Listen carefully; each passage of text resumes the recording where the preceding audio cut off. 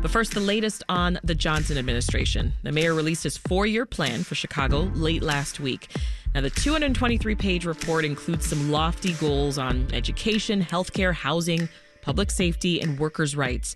But a plan for $800 million worth of new and increased taxes, which is something that Johnson promised during his campaign, well, that's noticeably missing.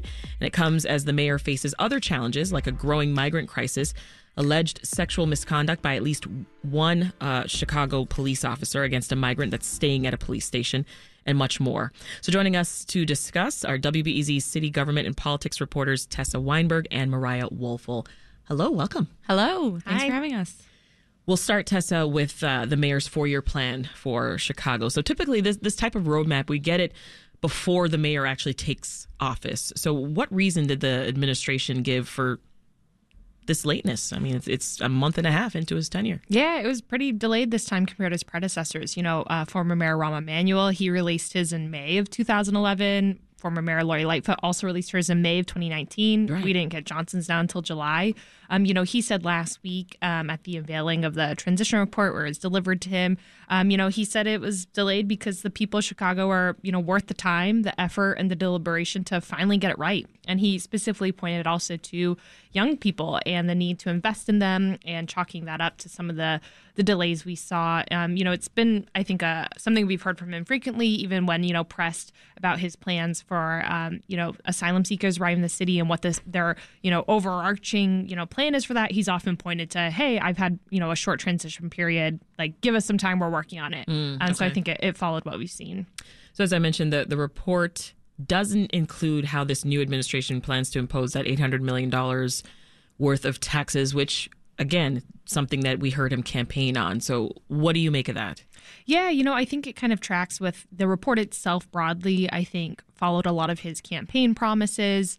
There wasn't too much that was too dissimilar there, but still gave him some wiggle room on actually how is he going to implement these things? What are the timeline? I think that reflected that, on the campaign trail. I think his pitches for new revenue were some maybe of the more controversial ones where there's a little more disagreement, and that was kind of noted in the report. Some of the ideas, though, they did talk more broadly about increasing Chicago's tax base by growing its population, which I think goes back to his idea of, addressing root causes of whether it's things like violence or how to boost, Chicago's economy. It goes to investing in people more broadly, investing in neighborhoods all across the city. And it did touch on as well, while it didn't get into details of to achieve things like tax fairness and predictability, that includes reducing reliance on property taxes, which I think we'll see, in Johnson's first budget coming up, how he's maybe going to do some of those things without raising property taxes like he's vowed. Well, Mariah, let's talk about what the report does include, right? It's divided into 11 topic areas. It's got short and long-term goals.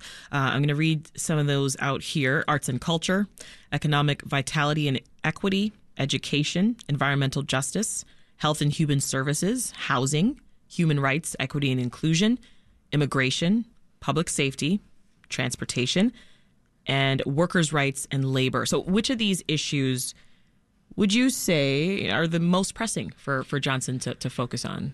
Yeah, sure. I mean, a lot of those are intertwined and come back to making the city, a stronger, safer place for residents to live, as Johnson says he's wanted to do. I will say, I do want to preface that this report, it was written by people who Johnson chose for his transition committee, of course. And so a lot of these promises and priorities align with what Johnson campaigned on.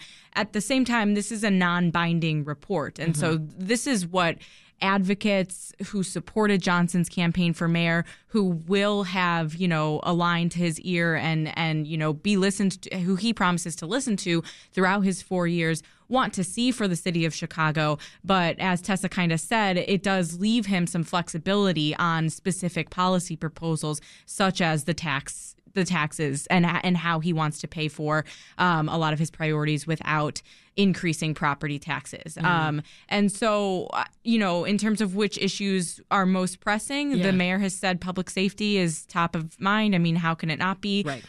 In the city of Chicago, which Crime's has dealt been with the talker. Crime for decades.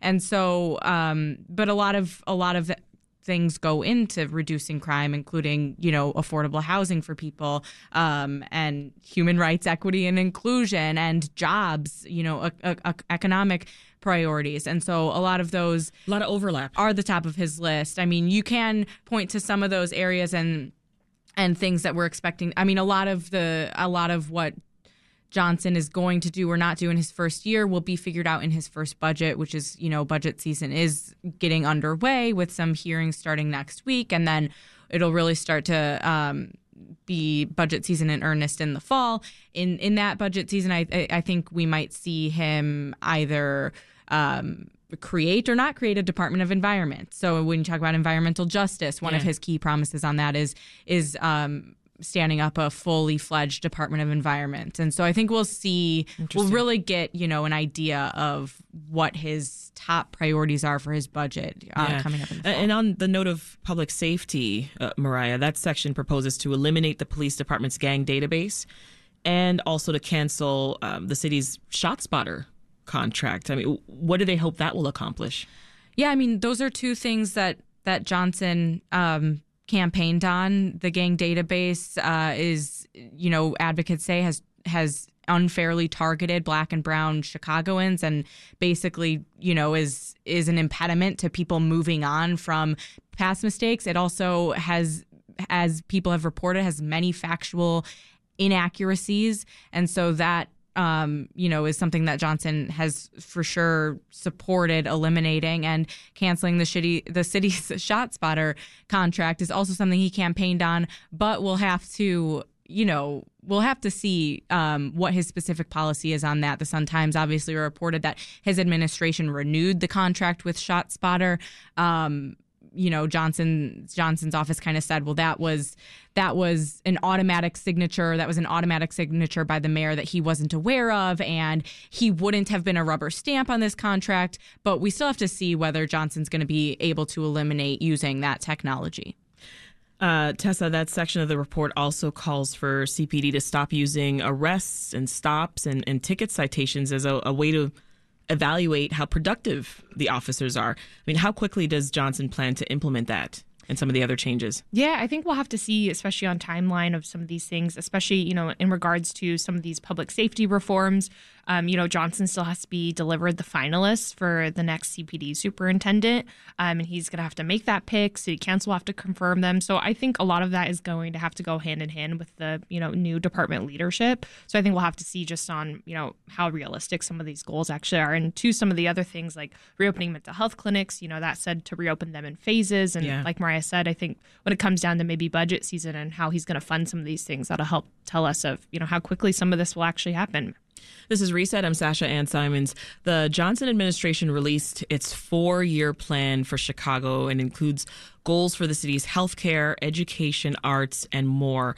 Meanwhile, challenges abound for the new mayor, who's coming up on 2 months in office. So we're talking with WBEZ's Tessa Weinberg and Mariah Woelfel about the latest on the Johnson administration. Mariah, I mentioned one headache for the Johnson administration and something that's a huge concern for folks around the city. That's those allegations of sexual misconduct against at least one Chicago police officer at a police station where migrants were sleeping in North Lawndale. Give us the latest on that story. An investigation by the Civilian Office of Police Accountability is underway, as well as internal affairs at the Chicago Police Department. We have yet to see whether CPD is going to refer criminal charges to the state's attorney. That's something that reporters are looking out for, and we would expect those charges to be referred sooner than when COPA's investigation, would wrap up. That those investigations could take months. In the meantime, dozens, around 40 migrants have been moved out of the 10th District Police Station. Okay. But hundreds are still staying at police stations across the city as, the city struggles to house migrants who, continue to come each week. The city's received, around 11,000 since August of last year. And the city also said that they are laser focused on providing services to the alleged victim and their family. And that could include therapy and healthcare, even reproductive resources. Interesting. Anything else we're hearing from Mayor Johnson on this? I think it's been interesting to hear them, say of how this incident has really just underlined the urgency to move folks out of police stations. The administration wants to be getting out of police stations, period. But I think that, that's kind of long been their goal, and that's going to be really hard to achieve. As Mariah mentioned, there's, thousands of folks who have arrived. There's still hundreds staying in these police stations. I was at one, this week, and there's literally new people who had arrived just over the weekend. There's Really? folks coming every day. And I think those longer term issues the administration has struggled with, of opening more city shelters, finding, viable permanent long term housing to move folks from city shelters into so they can have more beds. All those challenges still exist. And so how to logistically ramp some of this up quickly, I think is the question is on my mind and what I'll be looking for, of how do you increase, resources and funding and manpower for just the sheer numbers we're still facing. Yeah. I mean, and as you said, people are still coming in each day. I mean, so where are the recently arrived asylum seekers staying? Everyone's just getting taken to police stations? I think, police stations have really been kind of the intake point for a lot of folks. Some folks at one police station in particular are, staying in tents outside of the police station. Yeah. And some have said, they prefer that. It's a little more of, control over their own situation. They can have their things with them. Whereas sometimes, when police stations are getting cleaned, folks have to, kind of stay outside then for hours while those are getting cleaned inside. So they have a little more control over their situation. But yeah, that's still, an area we've been relying on. Yeah. And as you brought up earlier, Mariah, this story is also highlighting a broader issue that the Johnson administration is dealing with. And that's, of course, housing, right? Where are we housing these 10,000 plus migrants coming into the city? I know that some aldermen have also called for an end to having them stay at these police stations. But is that feasible? It doesn't seem that that's feasible right now based on the conversations we've had with the Johnson administration, where, they're simply put saying we have more than 700 people staying in police stations right now. They are working to open 5 more city shelters that would expand capacity by about 2,500 people. And so that might be, relieve some of the pressure off police stations. But their model is really opening big congregate spaces, preferably spaces that the city owns so that they can save on rent, while also, as Tessa has reported on, trying to get people into affordable housing with rental assistance from the state. Yeah. What's the latest on that plan to open 5 additional shelters in the city that they were saying could house around 2,500 folks?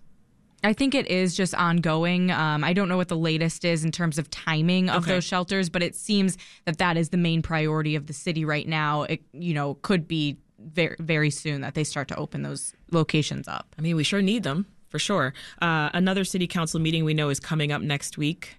Tessa, what's on the docket for that? Yeah, we're still seeing committee meetings underway, so I think we'll have to see, how that firms up. I know there's a proposal of, having the city plow the sidewalks. We'll see if that gets a vote. I also think we'll have a lot of discussion around, the migrant issue and what the city's plan is.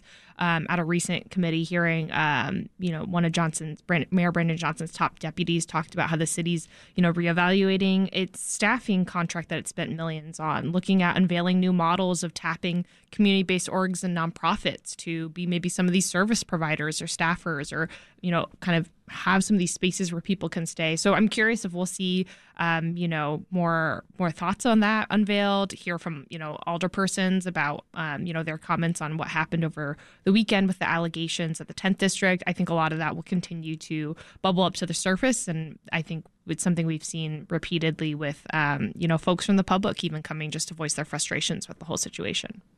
We've been talking with Mariah Woelfel and Tessa Weinberg of WBEZ's politics team. Thank you both for stopping by. Thanks for having us. Thanks.